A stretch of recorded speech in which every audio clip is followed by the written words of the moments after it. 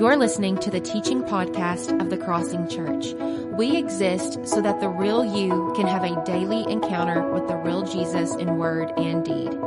For more information about our church, visit crossingparagould.com.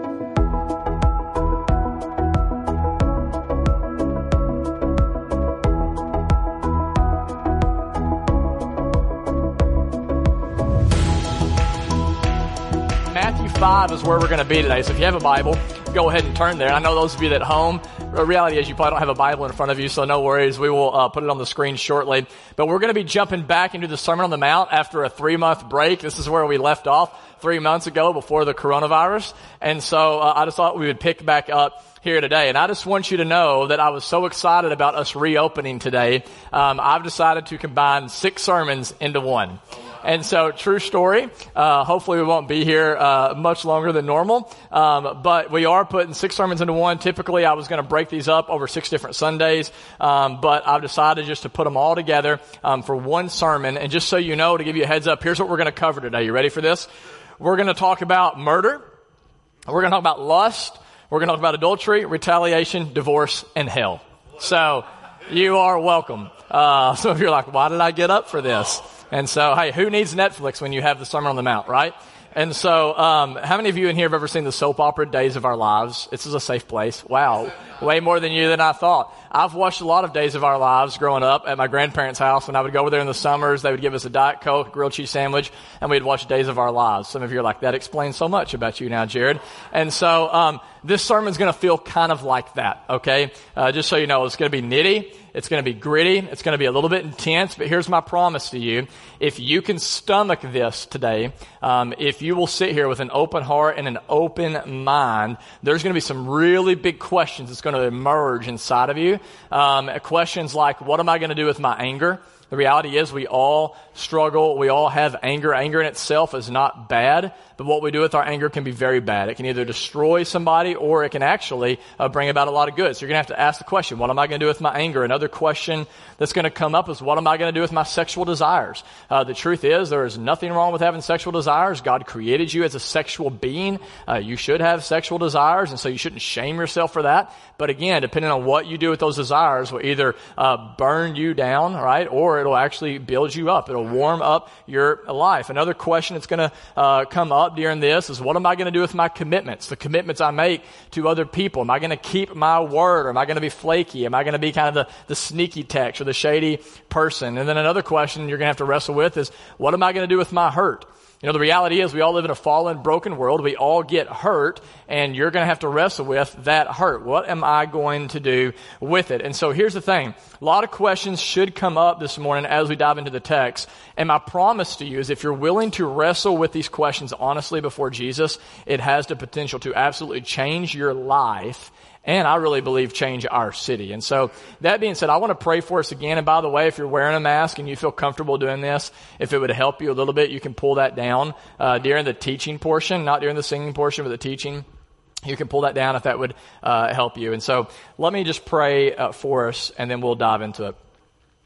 Father, again, I thank you for everyone who is here. We are all across the map. We all have different stories, even if we come from the same home. Every single person here is created uniquely, has a very unique and individual story. And so, Jesus, I thank you that right now I don't have to try to minister to everyone's hearts. You're going to do that through your word. And so I just pray right now that you would just be who you really are, that you would do what you do through your Holy Spirit, and that you would open the eyes of the blind. Help us to hear. God, dig out our ears so that we can actually hear what you are saying today that'll transform us. And it's in Christ's name that we pray. Amen. Well, it was around this time 4 years ago, my wife and I moved into our home in Carriage Hills with our kids. And at the time, the house was basically move-in ready on the inside, but the outside left little to be desired. And so, for example, the yard was so bad that my neighbor who helped me move in, his 10-year-old daughter was with him, and she said, and I quote, "This is the worst yard ever." And so it was pretty rough. And of course, I wasn't going to have that. And so I borrowed a big red tiller. I tilled up my entire entire front yard. And then I got a good deal on some zoysia grass, which is supposed to be kind of the Cadillac of grasses. And with the help of some friends from our missional community, I laid the grass down. And I think I have a picture of what it looked like when put on the screen. And so you can just kind of get kind of a glimpse of that's how thick, that's how lush, that's how green my yard was on year one. The problem is I didn't really tend to the grass like I was supposed to. Didn't fertilize it, didn't water it, didn't really pay attention to it. And so by the next year, here is what I had. And so that was in the summer. That was not the winter, okay? That is dead. That is brown. That's disgusting. I think we can do a side-by-side picture of these two. And so look at that. Year one, beautiful, green, lush, vibrant. You would want to take a nap on it. You want to take your shoes off and just walk on it. Very next year, because I didn't pay attention to it, I didn't care for it like it should be. It's brown, it's prickly, it's dead, it's disgusting. It was something that caused others, even in this church, to make fun of me. In fact, Brandon McNeil, he put a sign in my yard that said Yard of the Month on that one, just because he thought it'd be so funny. And so that's bad news, but the good news is I actually did a soil sample and I found out the reason my yard basically went to crap is because it had developed in the soil this fungus that began to spread and then infect my entire grass. The good news about that is because I knew what was in my soil, I was able to then treat it, which then, here's a picture of last year. I think I can show you this. This is my yard last year. And so as you can see again, because I got below the surface and I treated the yard with what it needed to be treated with, again, we have lush, vibrant, green grass as it should be. And if you can just leave that picture up, the reason I share that with you this morning is that picture you see of my yard is a picture of what I believe Jesus wants to do in our lives today. And what I mean by that is just as I wanted to get below the surface of my yard in order to move it from famine to flourishing, Jesus Christ, the real Jesus, not to be confused with the religious Jesus or the counterfeit Jesus, but the real resurrected Jesus wants to get to the root and into the soil of your lives and my life so that we can move from a place of famine to flourishing. And I just wanted to open that way because look, when we come to this really intense section in the Sermon on the Mount where Jesus is going to talk about murder and adultery and divorce and all these hot topics, it's important to note that Jesus today is not primarily after your behavior modification, but he's after heart transformation. He is wanting to show you and me today a totally new way to be human as we learn how to live these wholehearted lives where the inside matches the outside. And this is why Jesus in verse 20, before he gets into this section, he starts in chapter 5, verse 20. You can look with me and maybe we can put it on the screen. Jesus says, "For I tell you, unless your righteousness surpasses that of the Pharisees." And the Pharisees, by the way, if you're new to the Bible, they were the religious leaders of the day. They were like the moral ninjas. Nobody was more moral than the Pharisees. And yet Jesus says, unless your righteousness surpasses that of the Pharisees and the teachers of the law, you certainly will not enter the kingdom of heaven. Now, to be clear, what Jesus is not saying here is he is not saying that if you want to be happy, if you want to flourish, you have to do more good stuff than the Pharisees did. That's not what Jesus is saying, but rather what he is saying is this. If you want to move past an empty religion, if you want to move past just this kind of idea where, maybe, I think I'm going to go to heaven when I die, but there's no flourishing, there's no life, there's no joy, there's no peace. What Jesus says, unless you move past this surface level righteousness that is more about your behavior and your performance than your heart, then you will never experience the life you were created to experience in the kingdom of God. And so what Jesus then does is he's going to now give us 6 examples of how do we experience this kind of life. How do we move from famine to flourishing? How do we experience a wholehearted spirituality? And the first example that he gives us, if you look in verse 21, is he talks about murder. And here's what he says. You have heard what it is said to the people long ago. And he's talking about the law here that these people would have memorized. You've heard it said long ago, you shall not murder. And anyone who murders will be subject to judgment. Now, on the surface, it seems like a pretty straightforward command, right? I read this and I'm like, okay, I'm good. Check. Let's move on. Right? My wife and I, we watched The People versus O.J. Simpson earlier this year on Netflix, which is fantastic. And I read this first command and I'm like, okay, I'm not like O.J., right? I'm not jacked up like that dude. Like, I haven't murdered anybody. So let's move on to the next one. I think I'm good on this. But then look at what Jesus says next in verse 22. But I tell you, anyone who is even angry with a brother or sister will be subject to judgment.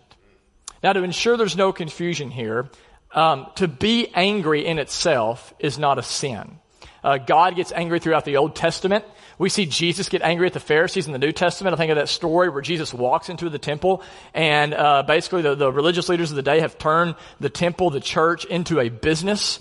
And Jesus doesn't like that. And so he says, look, this is supposed to be a house of prayer, and you've turned it into a den of thieves. And so what does Jesus do? In anger, he turns over the tables and drives people out with a whip. So there is such thing as a righteous anger. You should get angry about certain things in this world. You should be angry right now over the injustice that we see. You should be angry over the oppression from those in power and authority. We should be angry over evil and brokenness. So there is a righteous anger that leads to a holy passion, but then there is an unrighteous anger that leads to destruction. And that's the anger Jesus wants to deal with here. What Jesus is talking about here in verse 22 is this narcissistic anger, an anger from a wounded ego that says basically, how dare you talk to me that way?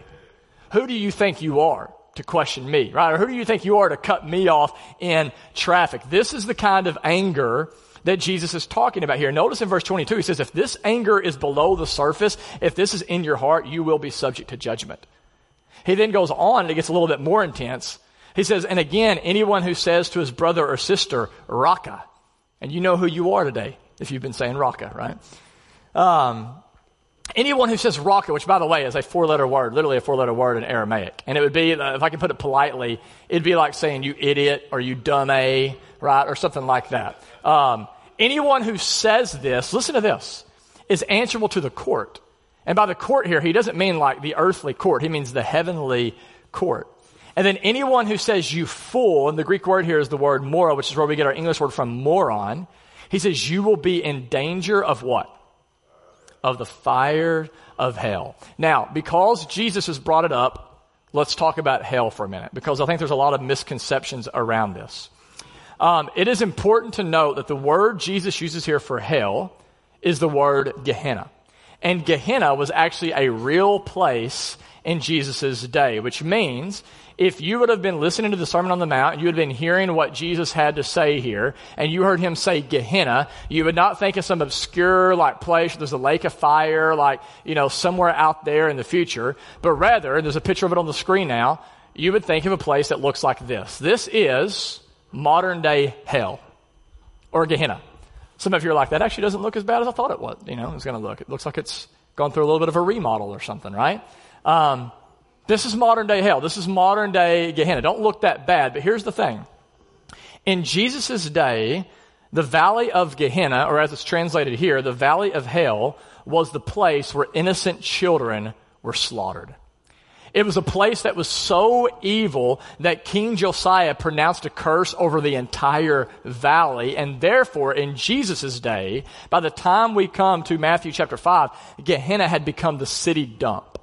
And so literally, it was a place south of the city where you would throw your garbage over the wall and into the land of hell, where it would burn in this fire 24 hours a day, 7 days a week, just consuming your garbage and your feces and your waste and all of that. And so here's the thing. Here's what Jesus is saying. According to Jesus, if you do not flush unrighteous anger and bitterness out of your heart, if you leave it unchecked and unabated, hell will begin to grow within you, which will then set a trajectory for where you are going in the future. In other words, Jesus says, you probably better take your anger seriously. You better take it seriously. This is why in verse 23, if you keep reading, he says, therefore, if you're offering your gift at the altar and there remember that your brother or sister has something against you, leave your gift there in front of the altar. First go and be reconciled to them, and then come and offer your gift. Now, this is Jesus actually trying to be funny. And if you would have been in the first century and you would have heard this, you actually would have laughed. We don't think it's funny, but people would have laughed in the first century, and here's why. If you remember, where is Jesus teaching the Sermon on the Mount? He's in Galilee. Galilee is 80 miles from the temple. And so what Jesus just said is if you travel 80 miles with your sacrifice, which by the way was more than a line item in our budget. It wasn't like, today I just had to text to give or whatever. Back then it was like you had to take your goat, right, little Fido with you, or your bull or whatever, and you would go 80 miles. And Jesus says when you finally get there and you're finally, everything's ready and prepared and you're about to make a sacrifice and you're like, oh, somebody has something against me. Leave your bull there, your goat there, trek back 80 miles, go to the person's house, say, I want to reconcile with you. I'm sorry. Let's make this right. Then if you make it right, go back 80 miles, make the sacrifice, then go 80 miles back home. People would have heard that and be like, ha, ha, ha, nobody would ever do that, Jesus. And Jesus says, yeah, do that. Do that. It's that big of a deal. The question is, why is this such a big deal? Here's what you have to understand today. The reason this is a big deal to Jesus is, please hear this. Your relationship with God is always tied up in your relationship with others. I want to say that again in case you got distracted. Your relationship with God is always tied up in your relationship with others. Which means, please hear this, like it or not, if God feels distant to you right now, if worship feels stale this morning, if your prayers feel like they are hitting the ceiling, there could be many reasons for why that is. But one very possible reason is you are not at peace with somebody else, which means you're not at peace with God. I think of that passage in 1 Peter where Peter literally says that your prayers, man, will be hindered according to how you relate to your wife. If you don't love and lead your wife well, God won't hear your prayers. How crazy is that? Your relationship with God is absolutely connected to your relationship with others. And so Jesus says, hey, you want to flourish, you want to be happy, you got to uproot that unrighteous anger and throw it into fire before it consumes you. And then if that's not convicting enough, look at what Jesus moves into next. Verse 27. You have heard that it was said, you shall not commit adultery. Again, that's from the law, from the Old Testament. But I tell you that anyone who looks at a woman lustfully has already committed adultery in his heart. Ouch. If your right eye causes you to stumble, gouge it out and throw it away. By the way, Jesus is using hyperbole here. Please don't go home and try this. If your right eye causes you to stumble, gouge it out and throw it away. It is better for you to lose one part of your body than for your whole body to be thrown into hell. What? And if your right hand causes you to stumble, cut it off and throw it away. It is better for you to lose one part of your body than for your whole body to go into hell. Now, again, to be clear, what Jesus is not saying here is Jesus is not saying it's a sin for you to find someone attractive. And by the way, if you're married, please don't get mad at your spouse if they find someone attractive. That's not sinful. Jesus is not saying it is sinful for you to look and say, that's a really pretty person or that's a really handsome man. What he is saying is it's wrong and it's sinful for you to objectify another human being. He's saying it's wrong for you to look at someone who's not your spouse with sexual intent. And I know for some of you, maybe you hear this, men and women, and you're like, that's impossible. How in the world could anybody ever do that? How could you possibly live in such a way that you don't lust after someone else who's not your spouse? And I love what Martin Luther said. Martin Luther, the great reformer, once said, you can't keep a bird from flying in your hair, but you can keep it from making a nest. And what he meant by that is this. You can't change the fact that if you think someone else is pretty or not, or attractive. You shouldn't even shame yourself for that. Like, you can't help that. If you think someone's pretty, you think they're beautiful, whatever, well designed by God, like, you can't help that. But what you can help is you can make a decision not to continue to look at that person and address them with your mind's eye. You can help that. And that's what Jesus is getting at here. And listen, I know in our culture we laugh this off. This is so silly. Dude, it's 2020. Jesus, get with the times. I mean, lust is just not a big deal. We watch lust-filled movies. We listen to lust-filled music. We make lust-filled jokes. It's not a big deal to many of us. But if you notice that Jesus, it's a very big deal. And here's why it's a big deal. Because when you lust after another person, you actually dehumanize that person. And you dehumanize yourself in the process. You become less like a human that is created in the image of God and more like an animal that is driven by instinct, which, listen, then means this. Over time, you will become controlled by your appetites. You will become an addict. You will become addicted and enslaved by your desires, which means, and you got to remember this, freedom, guys, freedom is not the ability to do whatever you want. Freedom is the ability to not do whatever you want. But whenever you give over to these animalistic desires, you become the kind of person who has to do whatever you want to do. That's slavery, which means you come to a place where you have to look at pornography.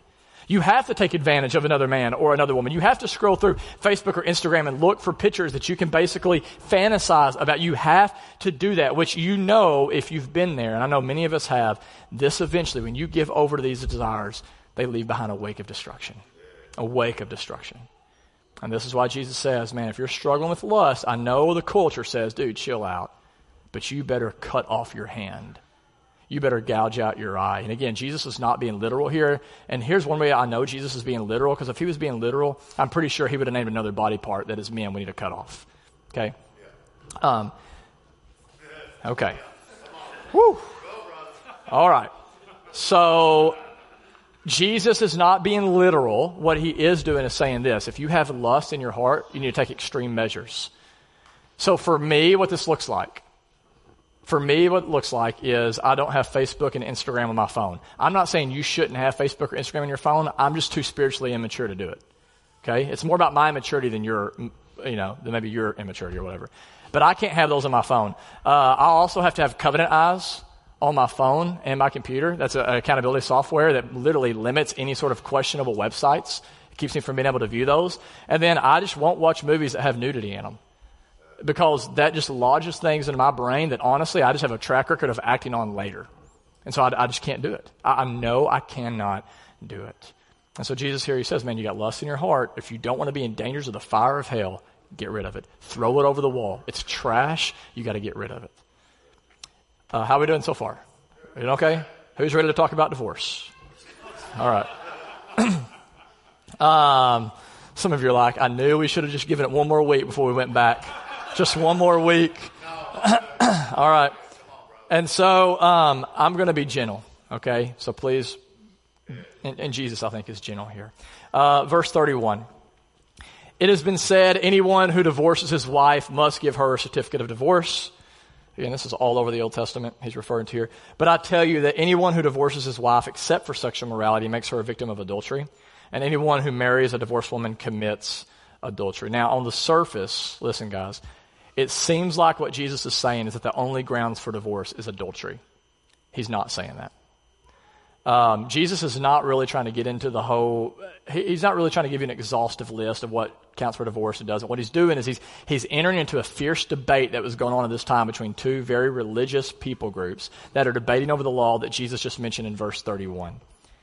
And in essence, here's what the law was. It was a law given by Moses back in Deuteronomy 24, and it was actually given, listen, it was given for the purpose of protecting the woman. What was happening back in this time period is if a man divorced a woman, because it was a male-dominated culture, a woman was going to be left on the streets or forced into prostitution in order to make a living.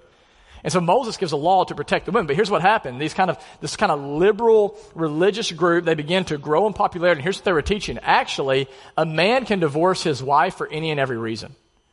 So if you're annoyed with your wife, divorce her. If she don't cook good, divorce her. If she's gained some weight, you don't think she's that pretty anymore, divorce her.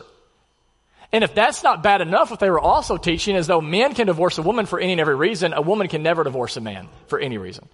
So as you can imagine, Jesus is just not down with this. And so he steps into the debate. And in verse 32, listen to this. He says, actually, if you divorce your wife simply because she isn't pleasing you, if you divorce your wife simply because I'm just not in love with you anymore, or some dumb excuse like that, you make her a victim of your adultery. And then not only that, but you set her up to where any man she marries also commits adultery. Now, I know that probably raises a lot of questions for a lot of people, and we just don't have time to get into it today. So I would just encourage you, if you want more information on divorce and remarriage, buy the book Divorce and Remarriage in the Church by David Brewer. It's under 200 pages. And it would be, I think, an excellent resource for you. Divorce and Remarriage in the Church by David Brewer. The point I just want to make for now is this.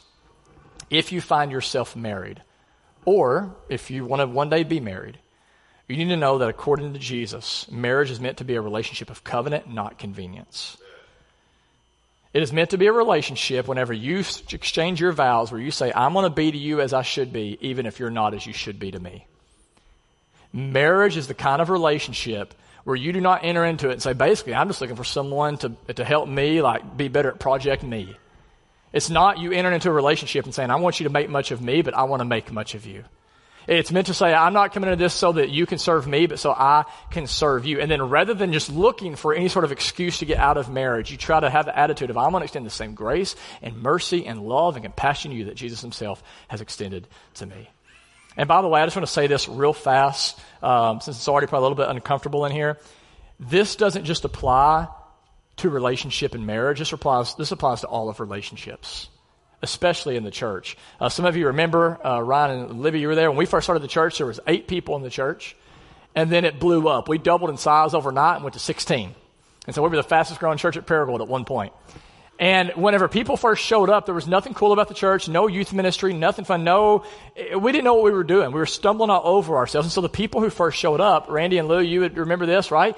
You show up just to serve, because that's all there is to do. Like, you can't show up and not serve. But what happens is as the church gets bigger, it tends to get more comfortable. This isn't just our church, it's any church. When we go from an outward focus to inward focus. And I just want you to know, if this is your view of the church, where it is more about consuming than contributing, if this is our view, if we look at the church primarily as a community of convenience rather than covenant, then the mission of God is going to be hijacked. And so we have to be very careful here. Jesus says, in a culture that tells us to use relationships, whether it's in marriage or in the church, seek to serve others. Stay committed through thick and thin. Don't show up and say, what are you going to do for me? But what can I put into this? And Jesus says, if you will do that, listen, then you will flourish. Then you will be happy. Then you will find meaning and significance. Next, he moves on and he talks about oaths. Look at verse 33. He says, again, you have heard it said to the people long ago, do not break your oaths, but fulfill to the Lord the oaths that you have made.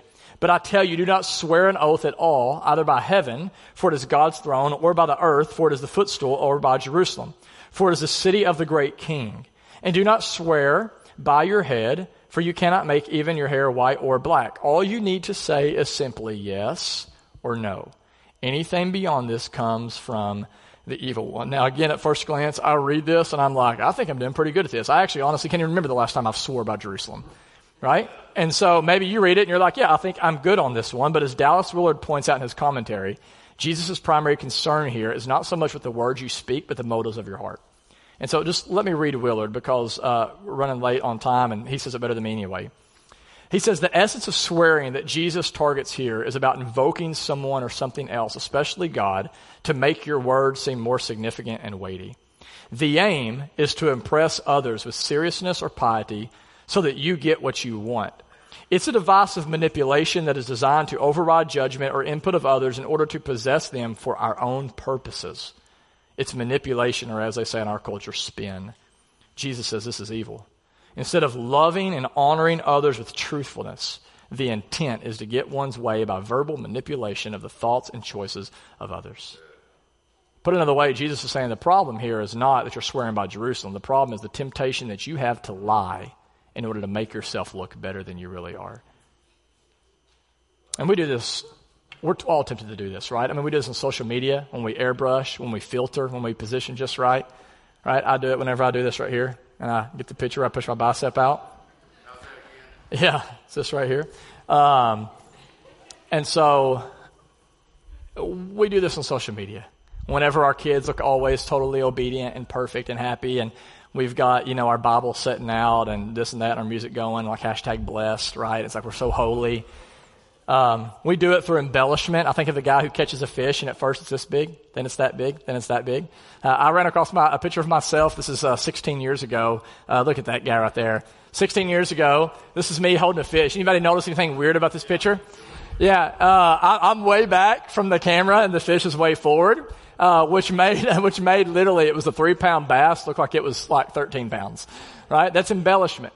And this is what Jesus is getting after here. He's saying, look, this actually runs, it's a little bit humorous, but it runs against the core ethic of my kingdom. Because when you're not honest about who you are or what you've done, when you're not honest about your weaknesses or your flaws or your failures, here's what happens, guys. You literally break down the healthy community that Jesus wants to build, that we all desperately need. And so according to Jesus, he says, you want to be happy, you want to flourish, stop covering up. I mean, keep your mouth covered, I guess, if you want to, but you know what I mean. Stop wearing a mask, right? The fake mask. Stop hiding the truth from one another. Be honest, be a person of integrity. And then finally, you've done very good so far, Jesus then moves to this idea of retaliation and enemy love. Look at verse 38. He says, you have heard that it was said, eye for an eye and tooth for a tooth. But I tell you, do not resist an evil person. If anyone slaps you on the right cheek, what do? You turn the other cheek also.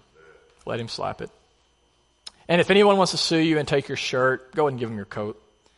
If anyone forces you to go to a mile, which by the way, in this culture, a Roman soldier could at any point, even if you're on a date with your wife, could be like, hey, you, go carry this whatever package 1 mile. They could do that by law, and you'd have to do it, or you'd be arrested. If someone asks you to go 1 mile, go ahead and go 2 miles. Give to the one who asks you. Do not turn away from the one who wants to borrow from you. I cannot think of a better time for this teaching than in our cultural moment.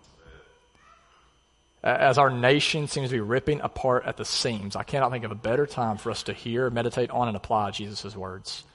As many of you know, because of the murder of Greg Floyd, an already hostile nation is raging against itself right now.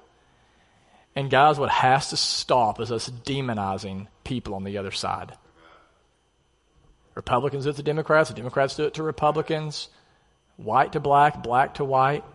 It's got to stop. It has to stop. Because, listen, the natural temptation, what Jesus is hitting on here, is what is the natural temptation if somebody hurts you? To hurt them back. You black my eye, I'm going to black your eye. You say something bad about me on social media, I'll say something bad about you on social media. But notice, according to Jesus, he says the best way to fight violence is not with more violence. But the best way to fight evil or cruelty or shame or criticism, it's not with more of the same, but it's with, notice, a suffering, self-sacrificial, cross-shaped love. He said that's how you overcome evil. I think of the words of Martin Luther King that I think all of us need to apply, where he says, to our most bitter opponents we say, we shall match your capacity to inflict suffering by our capacity to endure suffering. We shall meet your physical force with soul force.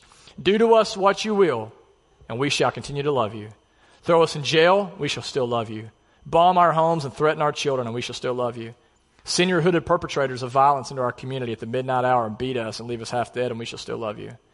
But be assured that we will wear you down by our capacity to suffer. One day we shall win freedom, but not only for ourselves.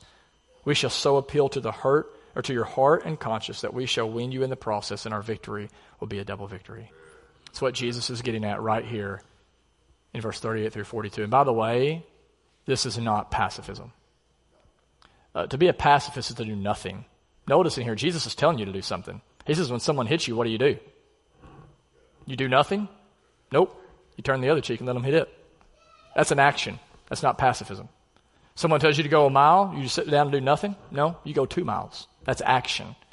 What Jesus is saying here is you respond when you're wrong, but just make sure you respond with love. Respond with grace. Respond with mercy. And by the way, before you get excited about this, for some of you that are like, yeah, let's go do it, remember, this way of love got Martin Luther King killed. And it got Jesus killed. You know, to follow Jesus, we need to hear this today, man. There's a cost to it. We've been talking about this. There's a cost to following Jesus. It'll cost you, and I believe more than ever in our culture, it's going to cost you to follow Jesus. To follow Jesus is not to live a life free from pain and suffering, but it is to be able to live a life where you're free from the fear of pain and suffering. Because though there will be a death, on the other side of that death will become a resurrection. And we'll experience the life that we were created to experience. And that's what Jesus ends with. We'll just end here, verse 43 through 48. He says, you have heard it said, love your neighbor and hate your enemies. But I tell you, love your enemies and pray for those who persecute you. I talked to a man this past week talking about praying for his enemy, and how when he prayed for his enemy, it softened his heart. That's what happens when you pray for those who persecute you. Pray for those who persecute you, that you may be children of your Father in heaven. He causes the sun to rise on the evil and the good, and he sends rain on the righteous and the unrighteous. If you love those who love you, what reward will you get? We're going to talk about this next week. Jesus is actually okay with you doing something for a reward. What reward will you get? Even the tax collectors do this. Tax collectors were considered the most vile people. They were the traitors. They were the oppressing their own people. It's like, dude, even tax collectors love people who love them. And if you greet only your own people, what are you doing more than others? Do not even the pagans do that? And look at this, guys. In case you're looking for something to do this afternoon, Jesus says this, be perfect. Therefore, as your heavenly Father is perfect. The word for perfect here literally means to be whole or to be complete. Here's what Jesus is getting at. The reason he wants you to follow him is because he wants to complete you. He wants to make you whole. He wants to make you into a new human being that is so counterculture, yet so filled with joy and peace and life. And if you notice, according to Jesus, what is the mark of maturity for a disciple that he ends with? Think about this. The mark of maturity of where you are in your discipleship to Jesus is enemy love.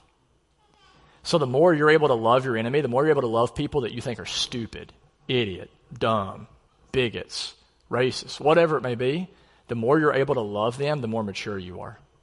The less you're able to love them, the less mature you are. And by the way, I know this is not easy. Some of you have been hurt deeply in ways that I can't imagine, but this is why more than ever in this cultural moment, guys, we desperately need the healing balm of Jesus Christ. We more than ever, this has to move. This has to move from an intellectual idea into our hearts, where we cling to the one, Jesus Christ, who listens, knows how you feel. The one who went to the cross, and the Bible says at the cross, by his wounds, our wounds are healed. And at the cross, what's so amazing is before Jesus died, rather than condemning his enemies, what did he say? Father, forgive them, for they don't know what they're doing. Do you realize whenever Jesus prayed that prayer for his enemies, he was praying for you? In Romans chapter 5, verse 8, I'll end here. The Apostle Paul says this: God demonstrates his own love for us, and that while we were still sinners, Christ died for us. Verse 10, for if while we were God's enemies, we were reconciled to him through the death of his Son, how much more, having been reconciled, shall we be saved through his life? Whether you realize it or not, you were born an enemy of God. We've all been enemies of God. And if now you are a disciple of Jesus, how did God win you over? Think about this. He did not win you over through violence and hate. He did not turn the sword against you and say, believe like me. He turned the sword against himself. And he went to the cross, and he shed his blood for the forgiveness of your sins, so that now you can be reconciled to the God who alone can save you and satisfy you. And it is only whenever you begin to let that grace and that mercy and love fall into your heart can you then extend it to others. And then that's what produces a society that is happy and whole and reflecting the kingdom of heaven. That being said, I want to just invite you, whether you're at home or here, to close your eyes for just one moment. And I want to create some space to process what we just talked about. We'll be done in just a couple moments. And I'm going to invite the band to go ahead and come forward, if you will.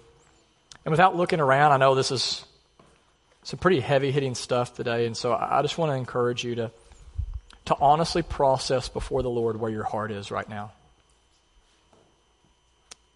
I want you to just ask Jesus through his Spirit to reveal what's really going on below the surface, what's really going on in your heart this morning.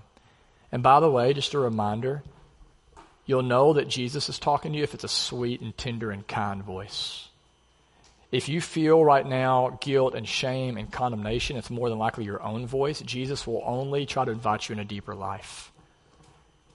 And so I just want to encourage you to ask this question: what is going on in my heart right now? What am I doing with my anger? What am I doing with my sexual desires? Am I trying to manage them my way, the culture's way, or Jesus' way? How am I viewing my relationships? What's the point of them? Am I a person who is staying true to my word? How am I responding to my enemies and the violence in the world? Is there bitterness in my heart? Is there revenge that I'm seeking? My prayer is that our church will be as beautiful as Jesus, and that we will, by how we live and how we love, show the world another way of being human. Because if we take this seriously, Jesus will change not only our hearts, but he will change our city. Let's pray together as the band leads us in one more song. Jesus, you are so kind. You're so compassionate. Your teachings are so radical. They're just as radical today as they ever have been. I pray that you, through your Spirit, would give us faith and repentance, that you would help us to trust that you know better how to run our lives than we do. If there's somebody who's watching at home or in this room who has given you their afterlife but has not really trusted you fully yet, Jesus, in this life, I pray that would change. Would you help them, God, right now to feel your love? It's your kindness, God, that leads to repentance. Remove the harsh thoughts that people have towards you. Help them to see you as a good God who wants to lead into life and life abundantly. And it's in your name we pray. Amen.